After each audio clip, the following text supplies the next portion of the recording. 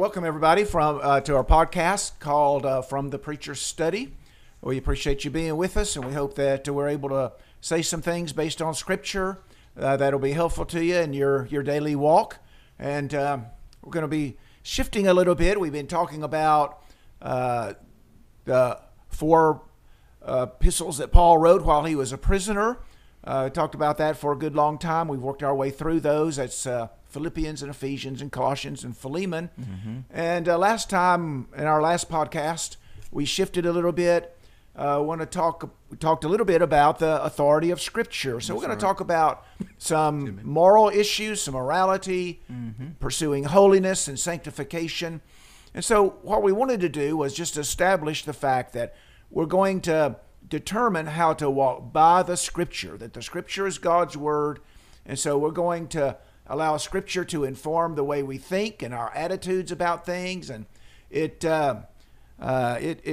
supplies a framework from which we judge the world around us, and we evaluate what's being done, whether it's right or wrong.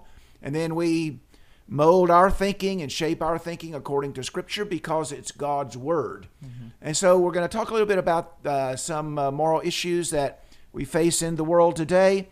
Today we're going to talk about holiness and being holy and pursuing holiness as a child of God. So we're going to spend our time talking about that in this session and maybe one other session, and then we'll go forward. Got Kevin Clark with me. He's one of the members here at Oak Mountain. I'm Bob Hutto. I'm the preacher here. And we've been working in this capacity for quite a long time now. Yeah. And we enjoy it and hope that you do as well. We get a lot of good feedback and support and encouragement from people. Regularly, people will say, hey, I've been watching the podcast. I really appreciate what you're doing. And so that encourages us. That keeps us going. And if you know others that would enjoy listening to this from time to time, let them know about it. And that'll help us get the word out. Kevin. Amen. So I think you're going to see over these next several podcasts is going to be a very distinct difference between the positions that we're going to take, which are God's positions from the Bible, and what we're seeing in the world around us. So certainly people have observed, and it's true in every society, that there's moral decay, moral degradation. There seems to be quite a bit at this particular moment in time.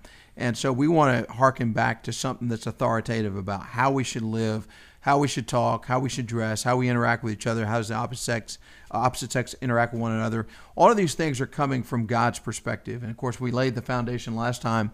The significance of that is God is the creator. He's the one that gave us life. He's the one that gave us our bodies. He gave us life, breath, and all things. And so he has the absolute right to dictate, this is how you should live, this is how you should walk, this is how you conduct yourself. A lot of people have problems with that. A lot of folks have issues with authority. Perhaps a lot of us do at some level, don't like to be told what to do. And so some of the things we're reviewing help us understand why we should submit to this teaching, why we should do what God says, why he has the absolute right to dictate what we do and how we say. And we need to remind ourselves of those things. We're not asking people to do things out of tradition or rote memory. It is a conscious decision that I'm going to subordinate my will to the will of the Father, and for very good reasons. And so we'll be talking about some of those things and getting into some specifics in the next several podcasts. Okay. Right. And so, God is our creator. God is God. And because he is God, he has authority over us. We all submit to authority. That's right. Sometimes reluctantly, but all of us submit to the government, has authority over us. A teacher might have authority over us. A law enforcement officer would have authority over us. We all understand that concept of yielding to authority. And so God, as our creator, as the all-powerful God of the universe, has authority over us, especially since he made us. Absolutely. Then so we yield to him. Absolutely. I want to talk a little bit about holiness in the time that we have tonight. And we're just going to start off mainly in the Old Testament. The concept of holiness is established for us there in the Old Testament. And we'll start off with what we just talked about just a minute ago, that about God. You know, we are to be holy because God is holy. And so these are not simply just an arbitrary set of rules that somebody just laid down. When we understand the holiness of God, that has a tremendous bearing on the way we should live our lives, the way we think, and the way we conduct ourselves. Right. And so God is innately holy. Holiness simply resides in him. And there are some passages to look at to bear that out. The 99th Psalm in verse 3. Let's begin in verse 2. The Lord is great in Zion. He is exalted above all the peoples. Let them praise your great and awesome name. Holy is he. And so God is holy.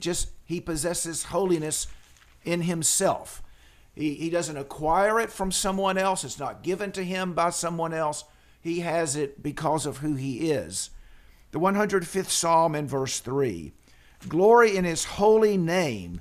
Let the heart of those who seek the Lord be glad. And so God's name is holy. The name stands for the person. And so the name reflects the character and the nature of the person. So if God's name is holy, that suggests that God himself is holy. That's why his name is holy, because he, in his nature and character, is holy. The 106th Psalm and verse 47, Save us, O Lord our God, and gather us from among the nations. Give thanks to your holy name and glory in your praise. So again, give thanks to your holy name. And then the 111th Psalm in verse 9, He has sent redemption to his people. He has ordained his covenant forever. Holy and awesome is his name. Holy, and some versions say holy and reverend is his name. It's to be revered. We're to stand in awe and fear his name, so to speak. Amen. There's one New Testament passage that I noted as we begin. Revelation 15, verse 4. Who will not fear, O Lord, and glorify your name? For you alone are holy. So that's an interesting statement. You alone are holy. And so how is it that things become holy, places become holy, people become holy, if God alone is holy? Well, it's because they are closely associated with him. And so as people are closely associated with God, they take on holiness themselves.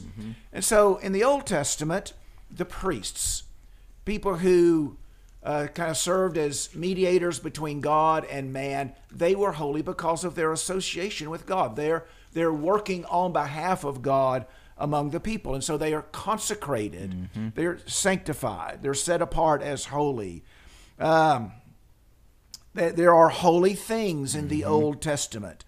The priests wore holy array or holy garments. Exodus 28 and verse 2. The Ark of the Covenant is holy. Now, when they made the Ark of the Covenant, they went out, they cut down a tree, made some wood out of it, and fashioned it into a box.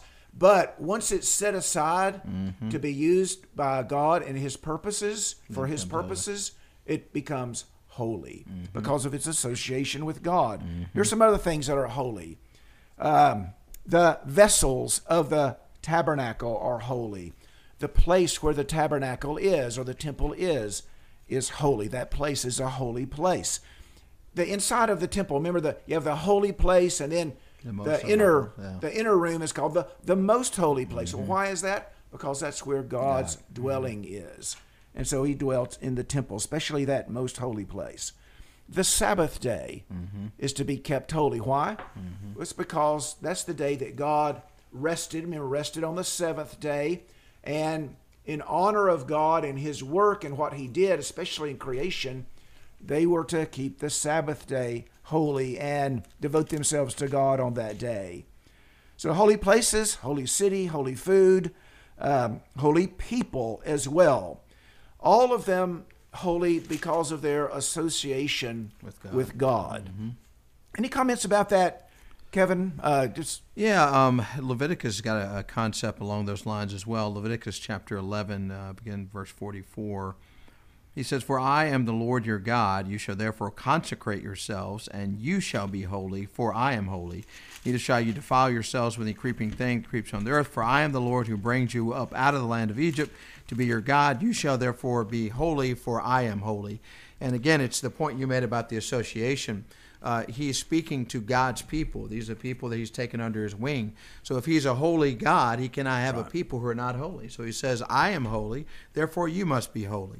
And so the same concept applies in the New Testament. Instead of that holy people being the children of Israel, it's the spiritual children of Israel. It's those who are the seed of Abraham, the father of faith. It's the church. And so we are to be holy because our Lord, who we worship, is holy. Of course, you think about, Exodus chapter 3, where you have Moses at the burning bush, and he is told to be careful, verse 5, chapter 3. Then he said, do not draw near this place. Take your sandals off your feet, for the place where you stand is holy ground. Moreover, he said, I am God, I am the God of your father, the God of Abraham, the God of Isaac, and the God of Jacob. What made the ground holy? You made this point. It's not that there was something inherently sacred about that space. It was the presence of God. God was there. That made the space there holy, and God says you must treat it as such. In this particular occasion, that was taking the shoes off to show the reverence for that particular place because of God's presence there. So you mentioned Leviticus chapter 11, verse 44. Mm-hmm. I think about Exodus chapter 19 as well, where God says, look, I'll be your God, you will be my people. Yep. And so if they're in fellowship with God, they must be holy. Absolutely. They must become holy. That was my point in going through all of this material that became holy because of its association with God. Mm-hmm. And so if a person is associated with God, he must become holy. That's right. God can't be in that close relationship with something that is inherently unholy. That's just it just doesn't they don't fit together. Amen. So back in Leviticus chapter 11, I'm the Lord who brought you up from the land of Egypt to be your God. Mm-hmm. Now I'm your God. So what should we expect of those people as far as their conduct is concerned, so forth? Well, you shall be holy, for I am holy. Exactly. So we can't have a relationship with God and be lax in our attempt to be holy, to live a godly life. So I think about Isaiah chapter 6 is another Old Testament passage that stresses the holiness of God. This is the passage that describes Isaiah's vision of the Lord in the temple. Mm-hmm. And you remember the seraphim are in the scene there, and they're calling out, holy, holy, holy is the Lord of hosts. The whole earth is full of his glory. Right. And so Isaiah's response to that is, oh no, I'm a sinner. Mm-hmm. Woe is me, I'm ruined because I'm a man of unclean lips. I live among a people of unclean lips. My eyes have seen the King, the Lord of hosts.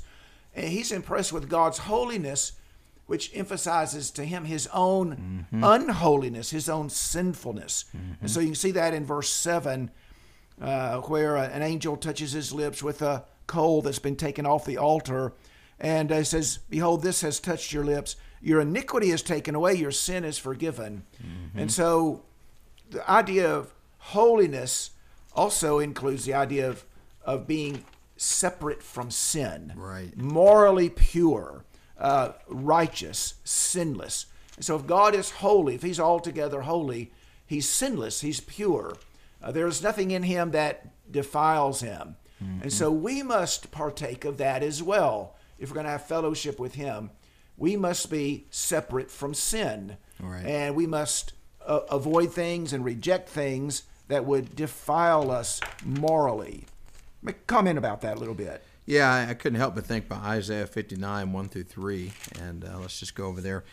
Behold, the Lord's hand is not shortened that it cannot save, nor his ear heavy that it cannot hear. But your iniquities have separated you from your God, and your sins have hidden his face from you so that he will not hear. For your hands are defiled with blood, and your fingers with iniquity. Your lips have spoken lies. Your tongue has muttered perversity. And so the point is that when there's this distance between God and us, the problem is not God. The problem is us. And what has put us in that position? Our sins. We've done things contrary to God's will. And as you just said, he's a holy God. If you're to have fellowship with a holy God, you're going to have to be holy yourself. That means we've got to restrain our passions, restrain our instincts and our lust. And he says, otherwise, there's going to be this gap. It has nothing to do with God. God can save. God can provide salvation. God can provide protection. But he can't do it and have fellowship with a sinful group of people. And of course, that's our problem, is that we sin, and so we've got to figure out how can we be in fellowship with a holy God. And ultimately, we'll talk about this later, it's through Jesus Christ. Right. But certainly, how we live is going to determine whether or not we can be in fellowship with God. If we live holy, we can have fellowship with a holy God. If we live a sinful life, we cannot have fellowship with a holy God. Right. And so don't be deceived. Don't be deceived into thinking, well, I can do sinful things and it doesn't affect my relationship with God. Not at all. That's just not right. If we're going to have fellowship with God, we must pursue holiness. And so in the New Testament, just want to notice a couple of passages there. It's the idea of being sanctified is the idea of being made holy. It's just another way of saying to be made holy. And so 1 Corinthians chapter 1, verse 2 says, Paul's writing to the church of God, which is at Corinth, to those who have been sanctified. And so the idea of being holy, I think, contains a couple of ideas. One is it's something that happens to us when we become Christians. We are made holy. We are sanctified. And so if you're a Christian, that's something that has been accomplished in your life in the past. Right. Another passage that would bear that out is 1 Corinthians chapter 6. Paul goes through a list of unrighteous actions that will prevent people from entering the kingdom of God. And he says, such were some of you, but you were washed, you were sanctified, you were justified. And so when we become a Christian, our sins are forgiven. They're washed away. They're no longer on our account. And so we're made holy by the power of God through the blood of Christ. Amen. And so our sins are forgiven and we're made holy. But that's not all that's involved in sanctification or being holy. We must pursue holiness as well. And so it kind of goes like this. You've been made holy, so be holy. That's right. And so we can maybe express it that way. Be what you are or do what you are. You've been made holy by the blood of Christ. And so be holy, act holy, do holiness. Here's another good passage, Hebrews 12, verse 14. Pursue peace with all men, and the sanctification, that's holiness, without which no one will see the Lord. Pursue that. That means you're trying to achieve it and attain it. And so we're continually in the pursuit of holiness. And then I'll notice one other passage, 2 Corinthians chapter 7 and verse 1. And there are lots of passages in the New Testament that encourage holiness. Absolutely. Therefore, having these promises, relating back to what he said at the end of chapter 6, therefore, having these promises, beloved, let us cleanse ourselves from all defilement of flesh and spirit, perfecting holiness in the fear of the Lord. And so we're ridding ourselves of everything that's unholy, that would defile us, that would make us unclean, and we're perfecting holiness. We're growing and developing in holiness, becoming more and more holy in our conduct until we reach a full stage of development. Yeah. And going back to Hebrews 12:14 verse, there is a warning with that about saying we need to pursue holiness. Why do we need to pursue holiness? Well, if you don't have that, you're not going to see God. You're not going to see the Lord. And of course, that's consistent with what we've been talking about, which is a holy God. You can't have fellowship with this God, and certainly not for all eternity, unless you also are holy. And so that's why we pursue holiness. We want to be the children of this holy God. We want to have a relationship with this holy God. We want to be close to this holy God. So we got to not only we pursue it with all that we have so that we have the opportunity to see God. That's what we want to do at the end of our lives. We want to have the opportunity to see God. And he says, if you don't have this, you will not see God. You're not going to see the Lord. That's right. Very strong. So maybe one other passage, I know our time's out. 1 Peter chapter 1. As obedient children, verse 14 says, do not be conformed to the former lusts, which were yours in ignorance. So don't be conformed to the former lusts, but like the one who called you, be holy yourselves in all your behavior, because it's written, you shall be holy, for I am holy. And so what's the standard of holiness, Kevin? I mean, God. Is it, it's God, isn't it? And so it's not enough to say, well, I'm doing all right. I'm doing pretty good. I'm better than that person or that person, or I'm better than I used to be. No, be holy, for God is holy. Right. That's the standard that we're trying to attain. We may never get there. I'm not saying that we're going to get there, but we're hopefully we're pursuing it, we're making progress so that we can grow and develop and become more and more the kind of people that God wants us to be, the people like him. Amen. Anything you want to add here? And I know our time is out, but anything you want to add by way of closing? Not necessarily, other than just the fact that it is important And if God says for us to be holy, then it means that we can. We have that capability. As you just said, it's a work in progress. It's always something you pursue, but we can't take the position, well, it's impossible. I'm not even going to try. No, the Lord says you can do this because the Lord has given us tools to be holy. We have the scriptures that teach us how to live holy. We have prayer that can help us get strength to be holy. We have other brethren that can help us, encourage us, and edify us to be holy. And so many resources that God has provided at our disposal. So when he says, be holy, for I am holy, he's not giving us an impossible task. We can do what the Lord has set out before us. All right, very good. So as we continue to talk about these things, just remember that our objective is to see what the Bible says about living a holy life. It's going to be different from what the world says. Right. I mean, that's just basic to being holy, is being different. It's going to be different, but our objective is to be holy people and try to, to pursue that and develop in it until we reach a state of full growth. Amen. Kevin, you want to lead us in prayer as Sure. we close? Dear gracious Heavenly Father, we thank you for this opportunity we've had to yet again break open your word and to study your wisdom. We thank you for the revelation of your mind to us, and especially the fact that you are a holy God, and you've revealed to us what that means. Not only what that means about you, but what that means for us as your children. And we're so very thankful that we can imitate you and emulate you in terms of your holiness as laid out in the scriptures. And let us do as the Hebrew writer encourages us to do, pursue holiness. It's something that's very important, something we treasure, something that we exert a lot of effort, something that we invest a lot of time. We diligently labor to be holy. It certainly is something within our grasp. You've given us so many tools to facilitate that, starting with the death of your Son on the cross. His blood cleanses us from all sin so that we have the opportunity to be fit vessels of yours. We're so very thankful for that great sacrifice and thankful for the ability we have every day to become more and more holy, identifying things that we fall short in, things that deviate from the scriptures, things that are inconsistent with your will, and ridding ourselves of those things, becoming more and more like your Son as we're laboring to have Christ born in us. We can be holy like you are holy. We're so very thankful that we do worship you as a holy God, and thankful that you've given us a means whereby we can have a relationship and fellowship with you. And let us always cherish that and not let anything come in the way of that, anything be a barrier to that. There's so many things that the world chases after, fame and fortune and lust and things of that nature, but those things prevent us from having a relationship with a holy God. Let us value holiness so much that we will put aside those things, lay aside the sin that so easily ensnares us as we pursue this deeper and better relationship with you, an abiding relationship that we expect to enjoy for all eternity.